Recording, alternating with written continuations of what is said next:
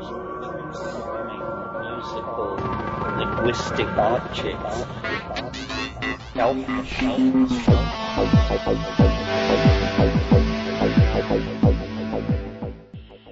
Greetings from Cyberdelic Space. This is Lorenzo, and I'm your host here in the Psychedelic Salon. And if you caught my note on either Facebook or on our Salon blog, you know that my plan was to take this month off from podcasting. But as you can tell, I just couldn't stay away very long. So when Forrest R. sent in a donation the other day, I got to thinking that maybe not everybody wanted to take a little time away from the salon. And so today, Forrest and I are joining you in a little extra summertime fun in the way of a talk by Aldous Huxley. So, hey, thanks for the nudge, Forrest, and thanks for the donation. It's just what I needed to remind me how much I enjoy being with you all here in the salon each week.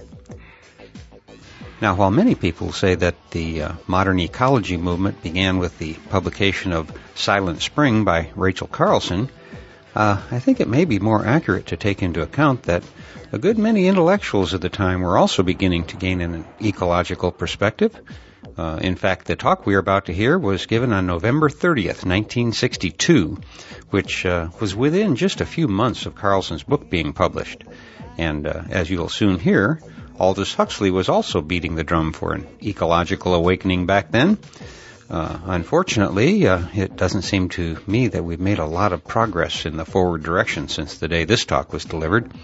And maybe that's why we're here today, to get rebooted into new action ourselves.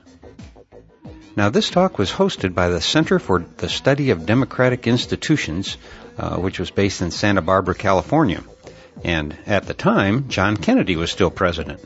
In fact, it would be less than a year later, on November 22nd of the following year, that Kennedy would be assassinated on the same day that Aldous Huxley also took his last breath. Two momentous events that no one suspected on the day this talk was given. I wish I could say that I was on the ecological bandwagon back then myself, but at the time this talk was delivered, I was in my third year of electrical engineering studies and was more focused on sailboats and women than on doing things to help save our environment. And as a little historical side note, I see that it was less than 30 days before this talk was given that a new concept first appeared in the mainstream press. You've probably heard about it by now, but back then the concept about people having their very own personal computer was as foreign to the world as were UFOs. So as we listen to this talk right now, try to put your mind back into a world in which no one knew about the ozone holes, dead zones in the ocean, and the huge islands of plastic trash that are taking up sizable portions of the Central Pacific. I'd like to think that if we could all have clearly seen the future back then maybe things would be different now. Huxley could see it, and he did what he could to alert us to the dangers that were not so very far ahead, dangers that are clear and present today. Now it's up to us, the ones who can also see clearly now, to do whatever we can, at the very least, maybe change our own personal affairs in ways that are somewhat more earth-friendly. Anyhow, let's now travel back in time to almost 50 years ago, back before news of the American war in Vietnam had made it to the front page, back when segregation was still the law of the land, and when the population of this little planet was less than 1/2 of what it is today. We open our symposium this morning. The definition of symposium in the dictionary is a drinking party with conversation. This is said to be, however, the ancient Greek definition. The deterioration since Greek times is indicative of the fact that we have conversation with drinking parties on the side. They will come along in due course. Protestant ethic does not permit a drinking party at this hour.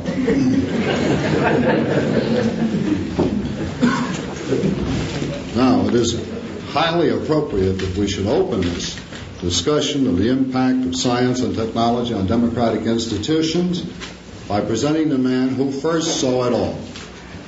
In Brave New World Revisited, Mr. Huxley has indicated the problems that we are now going to discuss.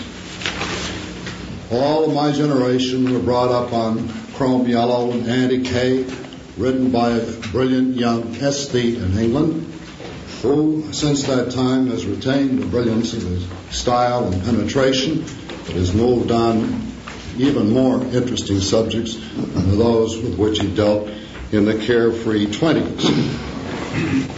Mr. Huxley is a constant attendant, I'm happy to say, at our discussions in Santa Barbara. And now that we're beginning, the most important one we ever had, I'm glad to have him here to introduce him. Mr. Huxley.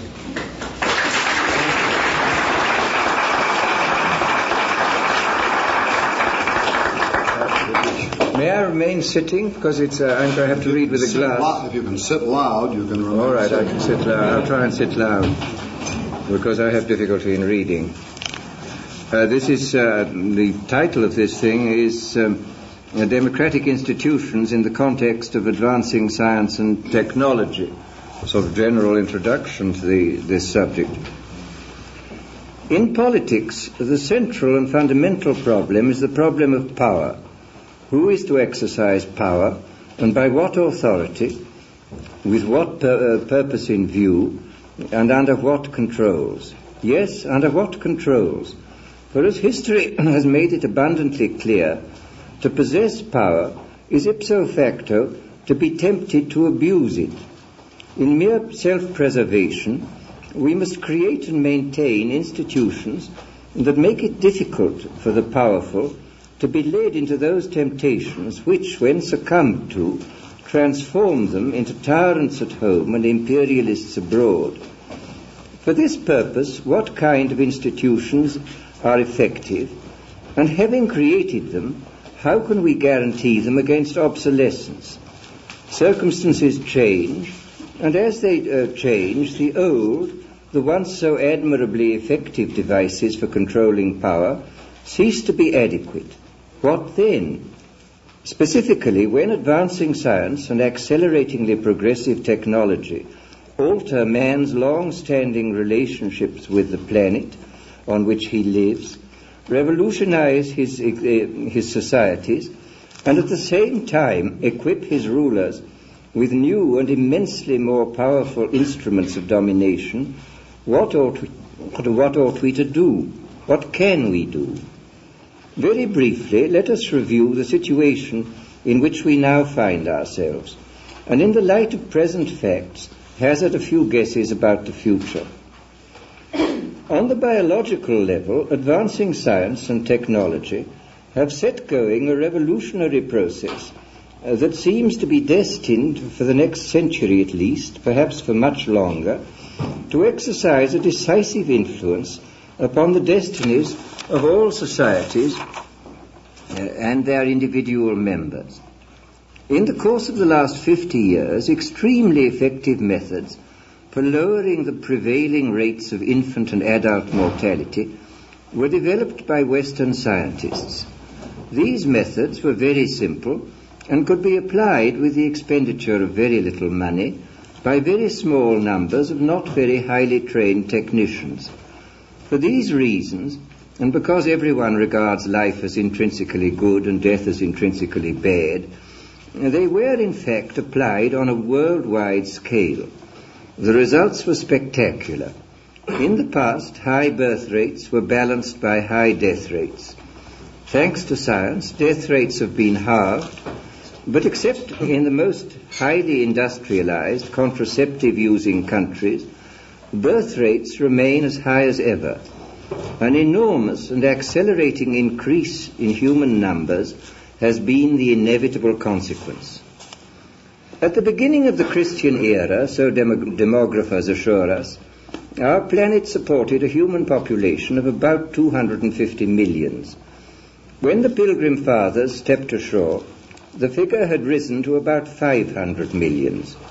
We see then that in the relatively recent past, it took 1,600 years for the human species to double its numbers.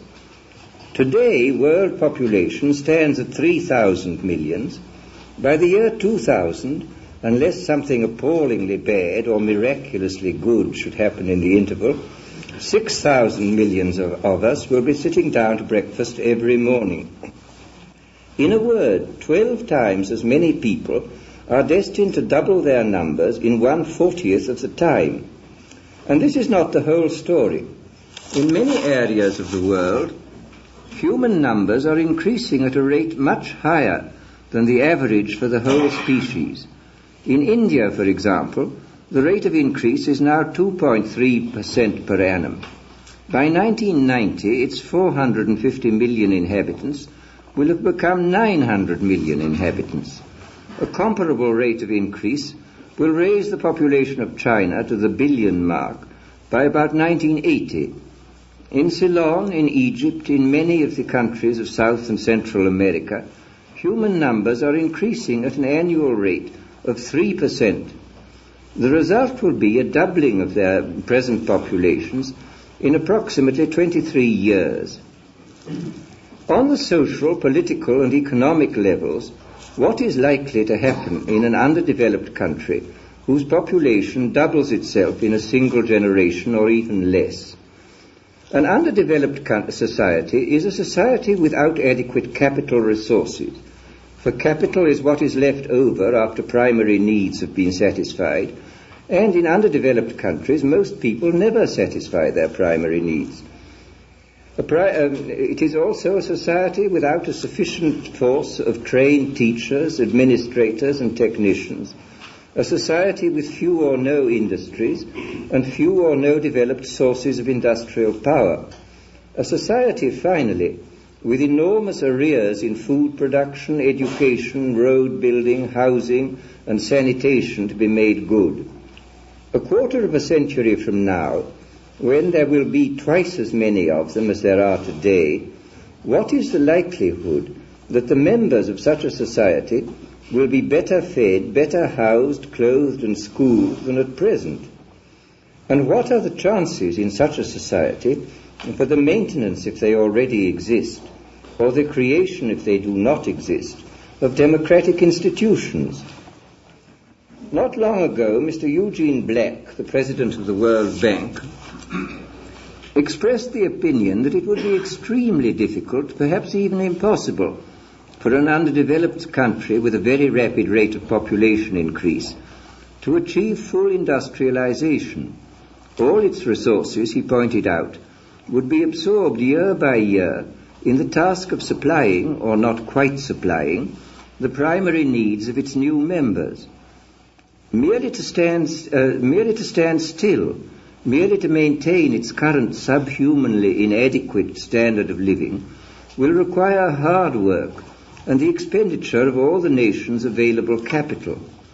Available capital may be increased by loans and gifts from abroad, but in a world where the industrialized nations are involved in a power politics and an increasingly expensive armament race, there will never be enough foreign aid to make much difference, and even if the loans and gifts to underdeveloped countries were to be substantially increased, any resulting gains would be largely nullified by the uncontrolled population explosion.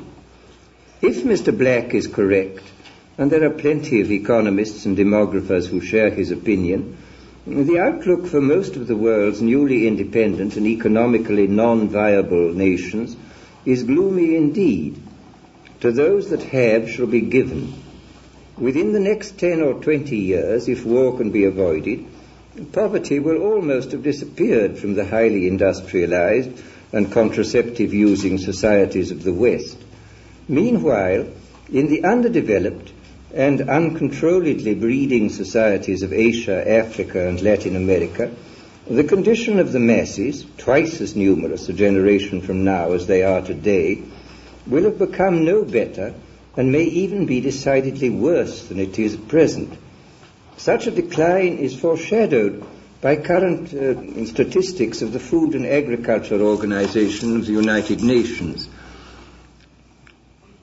In some underdeveloped regions of the world, we are told, people are somewhat less adequately fed, clothed and housed than were their parents and grandparents 30 and 40 years ago. And what of elementary education? UNESCO recently provided an answer. Since the end of World War II, heroic efforts have been made to teach the whole world how to read. The population explosion has largely stultified these efforts. The absolute number of illiterates is greater now than at any time in the past. The contraceptive revolution, which, thanks to advancing science and technology, has made it possible for the highly developed societies of the West to offset the consequences of death control by a planned control of births, has had as yet no effect upon the family life of people in underdeveloped countries. This is not surprising. Death control, as I have already remarked, is easy, cheap, and can be carried out by a small force of technicians.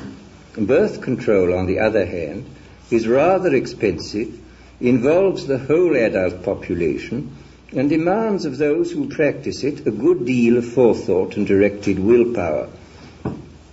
To persuade hundreds of millions of men and women to abandon their tradition-hallowed views of sexual morality, then to distribute and teach them to make use of contraceptive devices or fertility-controlling drugs, this is a huge and difficult task. So huge and so difficult that it seems very unlikely that it can be successfully carried out within a sufficiently short space of time in any of the countries where control of birth rate is most urgently needed. Extreme poverty, when combined with ignorance, breeds that lack of desire for better things which has been called wantlessness, the resigned acceptance of a subhuman lot.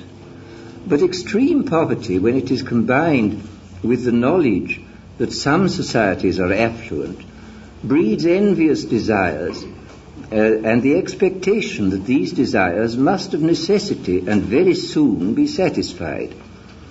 By means of the mass media, those easily exportable products of advancing science and technology, some knowledge of what life is like in affluent societies has been widely disseminated among the world's underdeveloped regions. But alas, the science and technology which have given the industrial West its cars, refrigerators, and contraceptives have given the people of Asia, Africa, and Latin America only movies and radio broadcasts, which they are too simple-minded to be able to criticize, together with a population explosion which they are still too poor and too tradition-bound to be able to control by deliberate family planning. In the context of a 3 or even of a mere 2% annual increase in numbers, high expectations are foredoomed to disappointment. From disappointment through resentful frustration to widespread social unrest, the road is short.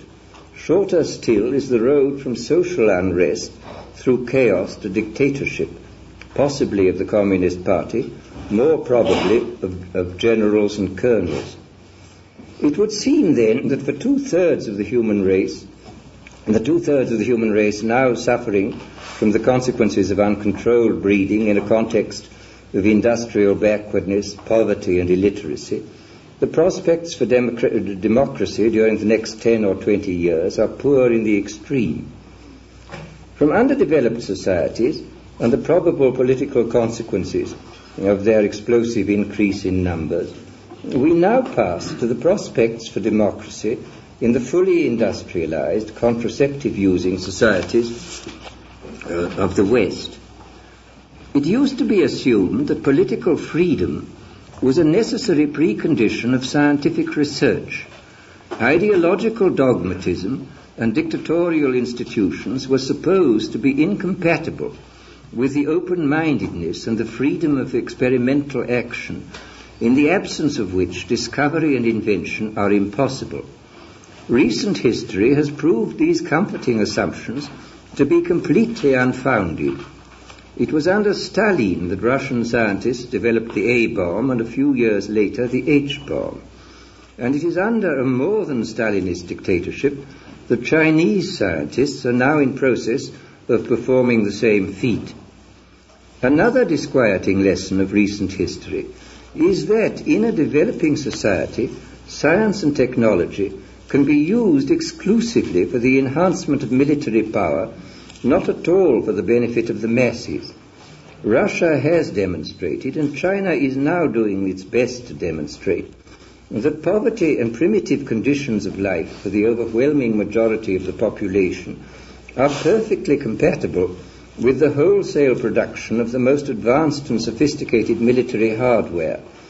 Indeed, it is by deliberately imposing poverty on the masses that the rulers of developing industrial nations are able to create the capital necessary for building an armament industry and maintaining a well-equipped army with which to play their part in the suicidal game of international power politics.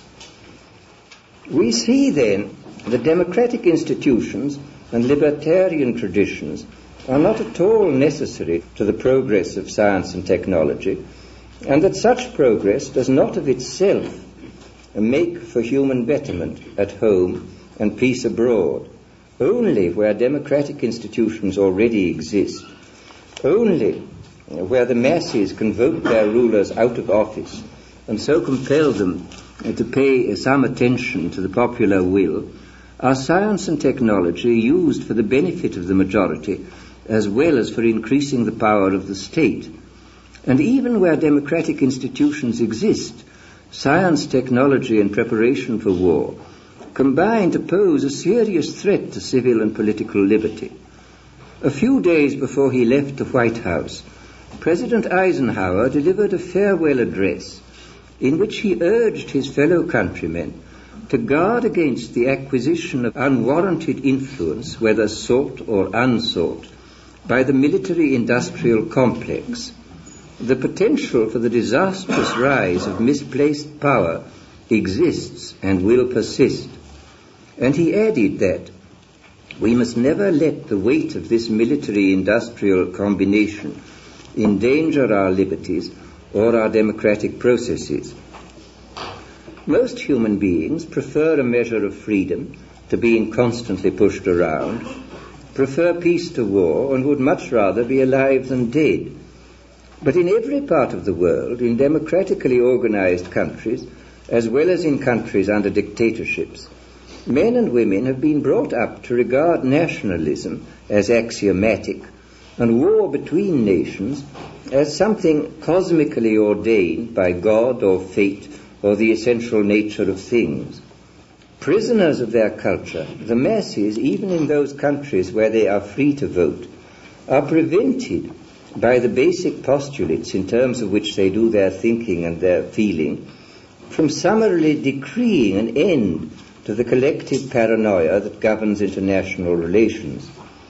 As for the world's ruling minorities, by the very fact of their position and their power, they are chained even more closely to the current systems of ideas and the prevailing political customs. For this reason, they are even less capable than their subjects of expressing the simple human preference for life and peace. Some day, let us hope, rulers and ruled will break out of the cultural prison in which they are now confined. Some day, and may that day come soon, for thanks to our rapidly advancing science and technology, we have very little time at our disposal. The river of change flows ever faster, and somewhere downstream, perhaps only a few years ahead, we shall come to the rapids, shall hear louder and ever louder the roaring of a cataract. Modern war is a product of advancing science and technology. Conversely, advancing science and technology are products of modern war. Nuclear fusion and nuclear fission have revolutionized war, but it was in order to wage war more effectively that first the United States, then Britain and the USSR, financed the crash programs that resulted so quickly in the harnessing of atomic forces, primarily for military purposes, and secondarily, as a byproduct of the A-bomb, as a source of industrial power. Again, it was primarily for military purposes with the techniques of automation, which are now in process of revolutionizing industrial production and the whole system of administrative and bureaucratic control, were first developed. During World War II, writes Mr. John Diebold, the theory and use of feedback was studied in great detail by a number of scientists both in this country and in Britain. The introduction of rapidly moving aircraft very quickly made traditional gun-laying techniques of anti-aircraft warfare obsolete. As a result, a large part of scientific manpower in this country was directed towards the development of self-regulating devices and systems to control our military equipment. It is out of this work that the technology of automation as we understand it today has developed. The headlong rapidity with which scientific and technological changes, with all their disturbing consequences in the fields of politics and social relations, are taking place, is due in large measure to the fact that both in the USA and the USSR, research in pure and applied science is lavishly financed by military planners whose first concern is the development of bigger and better weapons in the shortest possible time. In the frantic effort on one side of the Iron Curtain to keep up with the Joneses, on the other side to keep up with the Ivanovs, these military planners spend gigantic sums on research and development. The military revolution advances under forced draft, and as it goes forward, it initiates an uninterrupted succession of industrial, social, and political revolutions. It is against this background of chronic upheaval that the members of a species biologically and historically adapted to a slowly changing environment must now live out their bewildered lives. Old-fashioned war was incompatible while it was being waged with democratic institutions. Nuclear war, if it is ever waged, will prove in all likelihood to be incompatible with civilization, perhaps with human survival. Meanwhile, what of the preparations for nuclear war? If certain physicists and military planners had their way, democracy where it exists would be replaced by a system of regimentation centered upon the bomb shelter. The entire population would have to be systematically drilled in the ticklish operation of going underground at a moment's notice, systematically exercised in the art of living troglodytically under conditions resembling those in the hold of an 18th century slave ship. The notion fills most of us with horror, but if we fail to break out of the ideological prison of our nationalistic and bellicose culture, we may find ourselves compelled by the military consequences of our science and technology to descend into the steel and concrete dungeons of total and totalitarian civil defense. In the past, one of the most effective guarantees of liberty was governmental inefficiency. The spirit of tyranny was always willing, but its technical and organizational flesh was generally weak. Today, the flesh is as strong as the spirit. Governmental organization is a fine art based upon scientific principles and disposing of marvelously efficient equipment. 50 years ago, an armed revolution still had some chance of success. In the context of modern weaponry, a popular uprising is foredoomed. Crowds armed with rifles and homemade grenades are no match for tanks. And it is not only in its armament that a modern government owes its overwhelming power, it also possesses the strength of superior knowledge derived from its communication systems, its stores of accumulated data, its batteries of computers, its network of inspection and administration. Where democratic institutions exist and the masses can vote their rulers out of office, the enormous powers with which science, technology, and the arts of organization have endowed the ruling minority are used with some discretion and a decent regard for civil and political liberty. Where the masses can exercise no control over their rulers, these powers are used without compunction to enforce ideological orthodoxy and to strengthen the dictatorial state. The nature of science and technology is such that it is peculiarly easy for a dictatorial government to use them for its own anti-democratic purposes. Well-financed, equipped and organized, an astonishingly small number of scientists and technologists can achieve prodigious results. The crash program, which produced the A-bomb and ushered in a new historical era, was planned and directed by some 4,000 theoreticians, experimenters, and engineers. To parody the words of Winston Churchill, never have so many been so completely at the mercy of so few. Throughout the 19th century, the state was relatively feeble, and its interest in and influence upon scientific research was negligible. In our day, the state is everywhere exceedingly powerful, and everywhere a lavish patron of basic and ad hoc research.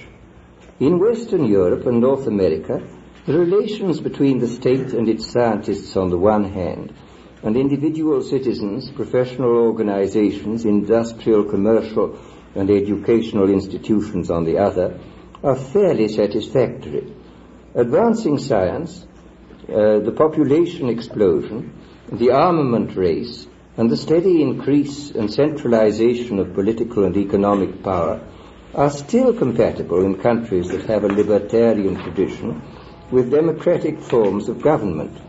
To maintain this compatibility in a rapidly changing world, bearing less and less resemblance to the world in which these democratic institutions were developed, this quite obviously is going to be increasingly difficult. A rapid and accelerating population increase that will nullify the best efforts of underdeveloped societies to better their lot, and will keep 2/3 of the human race in a condition of misery in anarchy or of misery under dictatorship, and the intensive preparations for a new kind of war that, if it breaks out, may bring irretrievable ruin to the 1/3 of the human race now living prosperously in highly industrialized societies.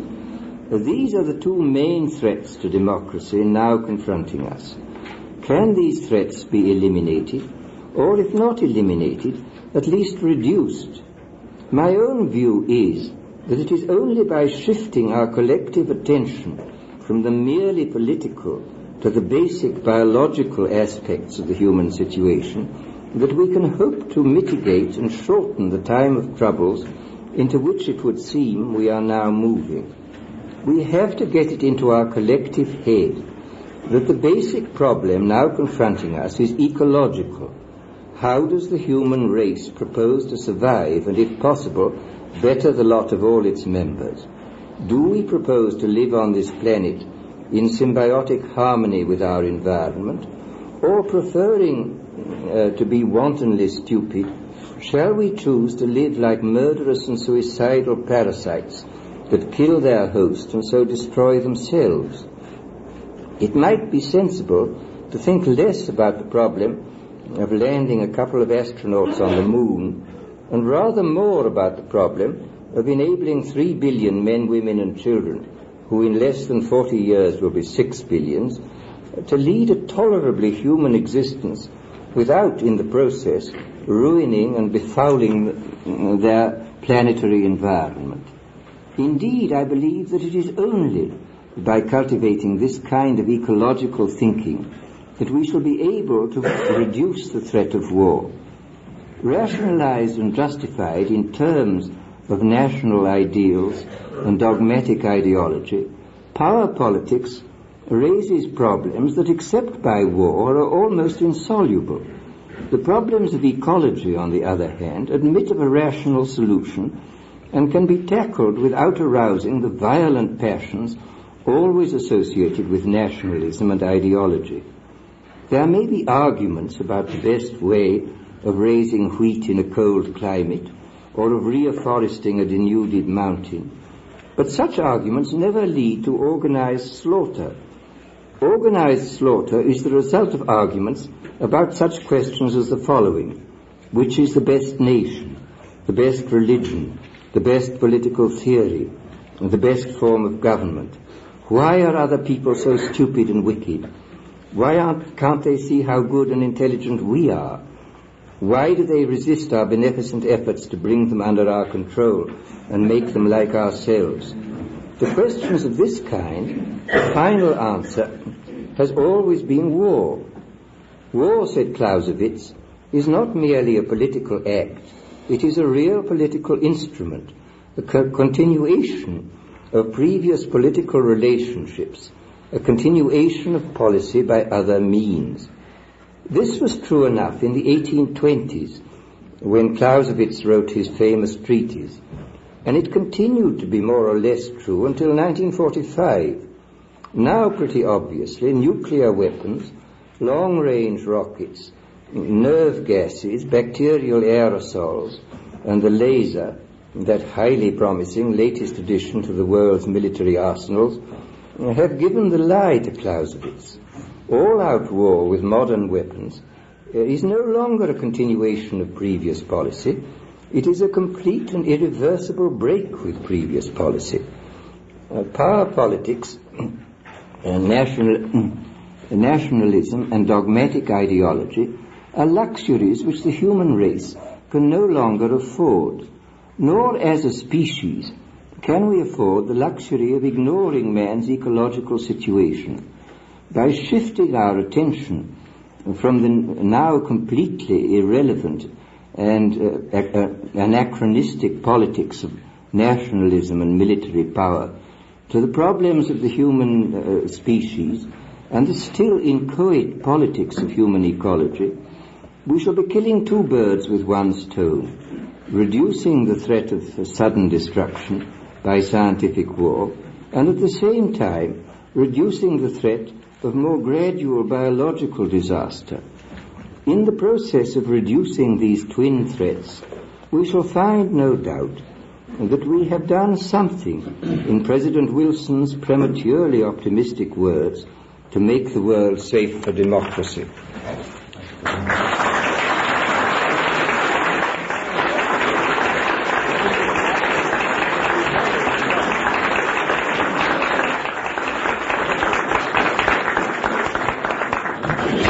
Mr. Huxley sees three problems: population, arms race, nationalism, and believes that we should shift our attention from politics to ecology in order to engage in arguments which will not result in war, and to divert our attention from those arguments which are certain to result in war. I would like to begin by asking Mr. Huxley for an item of clarification. As he sounded his original attack on politics, he made it very comprehensive indeed. He said, let us shift our attention from politics to ecology. He said later, and it relieved me somewhat, that what he wanted us to do was to shift our attention from the politics of nationalism and military power to ecology.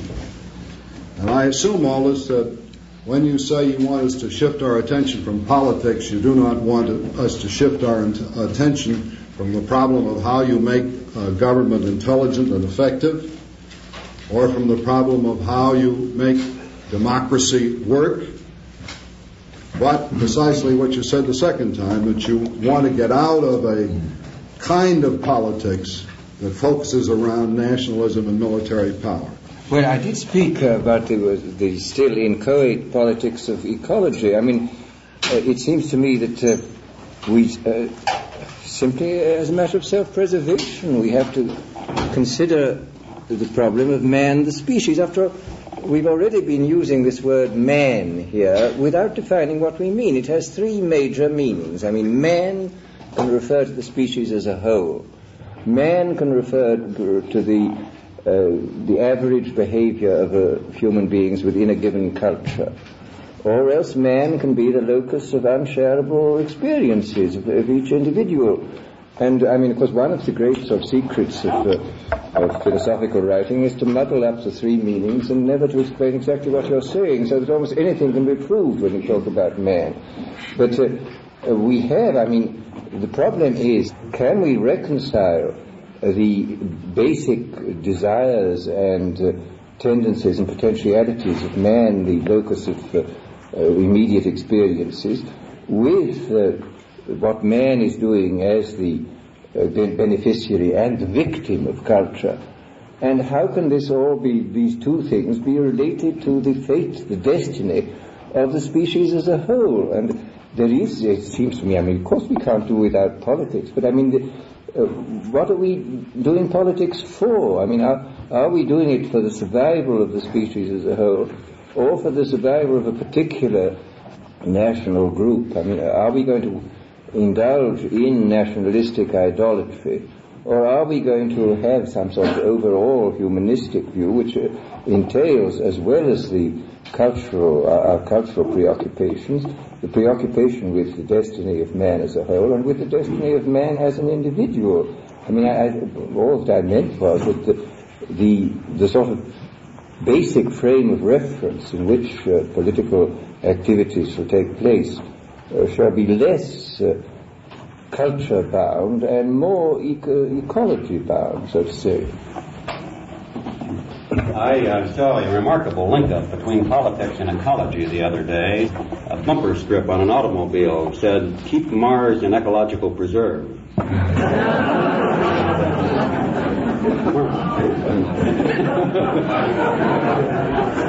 it may not be a bad idea.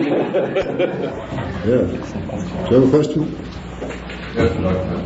There's been so much talk about change relating it to the problems of our society. Is there any evidence at all there's been any change in man, and I'll accept any one of Huxley's three definitions, or three characterizations. And if there hasn't been, there isn't any evidence of any fundamental change in any one of those three characterizations of man, any real basis for believing that we're going anywhere except toward self-destruction. The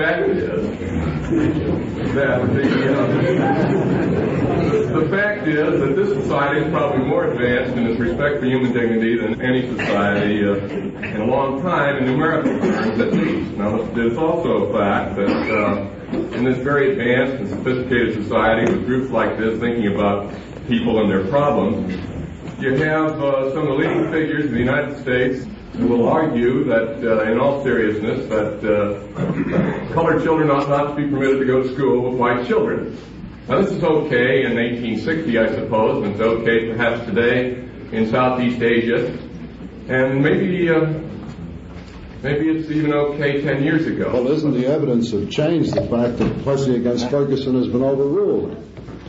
And that what the sentiments that you express now held by a minority of the people were once held by almost everybody.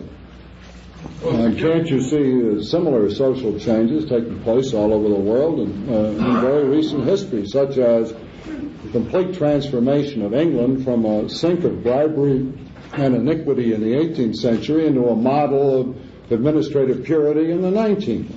I don't. Which seem to me kind of superficial. Well, they're no more superficial than the one you selected yourself, which was the attitude toward the Negro in the South. I say that has changed, and there's no indication. If that's a good example, well, why not say it's evidence of change? But the real fact, it hasn't, hasn't it? I mean, one of the real forces of the society made. The court's made an adjustment in its thinking. Well, I say that it's not. And that's a change, I'll grant you.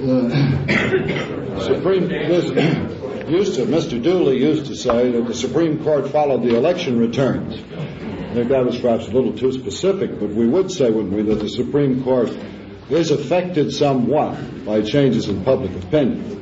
Mr. Wayne? I think what my friend over there was kind of saying was, what I've been inclined to say myself in part at least, is that aren't changes taking place in our environment so much more rapidly than the evolutionary changes in man? These changes are taking place so rapidly that we're worried that man won't be able to take these changes in his stride without shattering him and completely alienating him from his existence. This is what's bothering us. May I make one or two remarks? It is, of course, obviously we're under the pressure of excessively great changes, but I think one of the extraordinary things about the human being is its capacity for adapting to entirely novel things. I'm old enough to remember having seen, as a very small child, Queen Victoria going for her afternoon constitutional in Windsor Park. She was in a bath chair with a very fat pony and equerries at the side, and travelling at about 2.5 miles an hour. I mean, this is what one regarded as the normal speed for old ladies at that time. Well, now you can see ladies of comparable age and dignity stepping on the gas along the freeway. I mean, who would have conceived that at that time that these elderly people could possibly do the things that in fact they are doing now? This is absolutely extraordinary.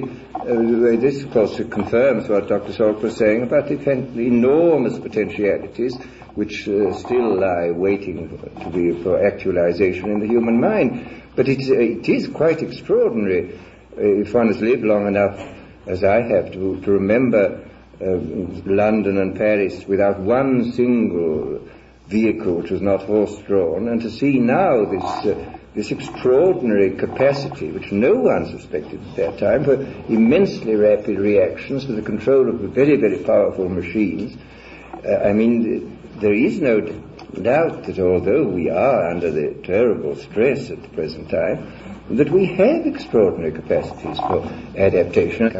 One of the tragedies is to see that many young people, hardly out of college, have developed what may be called a kind of mental arteriosclerosis 40 years before they develop physical arteriosclerosis. On the other hand, you will see people 90 years old, like Bertrand Russell. The last time I saw Russell, he made a wonderful remark. It was at my brother's house, and my brother was talking about some curious fact of animal behavior. Russell listened very carefully, and he said, "How nice it is to know things."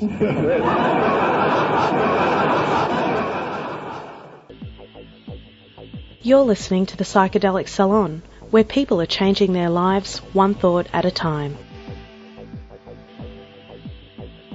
Although those dire warnings that Aldous Huxley gave in the lecture we just heard were delivered over 48 years ago, or almost 48 years ago, they probably could have been given last night. As my dear departed mother would say, everything's different, but nothing's changed. Now, I don't know about you, but I was really mesmerized when Huxley was talking just now about being in London and Paris when every vehicle was horse-drawn. It made me think of the story that my stepfather, Leo Altapeter, told about the time when almost everyone in the small farming town he lived in drove into Chicago to witness the landing of the very first twin-engine airplane to touch down in Illinois. He said that at the time, most of them simply didn't believe something that big could fly. And by the way, Leo wasn't all that much older than me, which is a little scary now that I think about it. As a boy, the crystal radio set that I built was considered state-of-the-art do-it-yourself electronic technology for the day. It was the leading edge of high tech because transistors would still have to wait for over a decade or more to be invented. Today, kids that are that age are building websites that are even more sophisticated than anything I ever did when I was still coding for a living. And even though I was a founding member of Verizon's first Internet and Java development group and spoke at conferences like Java One, extolling the future possibilities of the net, I have to admit that I failed as a futurist because even I didn't foresee watching YouTube videos on an iPhone while walking down the street. It's a new world.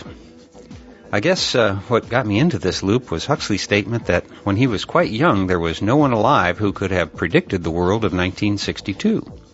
What that means is that right now, right at this very moment in time, there's simply no way, even in our wildest dreams, that we can foresee what the next 48 years are going to bring. And unfortunately, even under the most optimistic predictions about longevity, there's no way I'm going to be here to find out. So for your sake, I hope it's all ducky. And it will be for you, I'm sure, as long as you follow your heart and not that overactive mind of yours. Well, that's going to do it for now, and so I'll close today's podcast again by reminding you that this and most of the podcasts from the Psychedelic Salon are freely available for you to use in your own audio projects under the Creative Commons Attribution Non-Commercial Share-alike 3.0 license. And if you have any questions about that, just click the Creative Commons link at the bottom of the Psychedelic Salon webpage, which you can find at psychedelicsalon.org.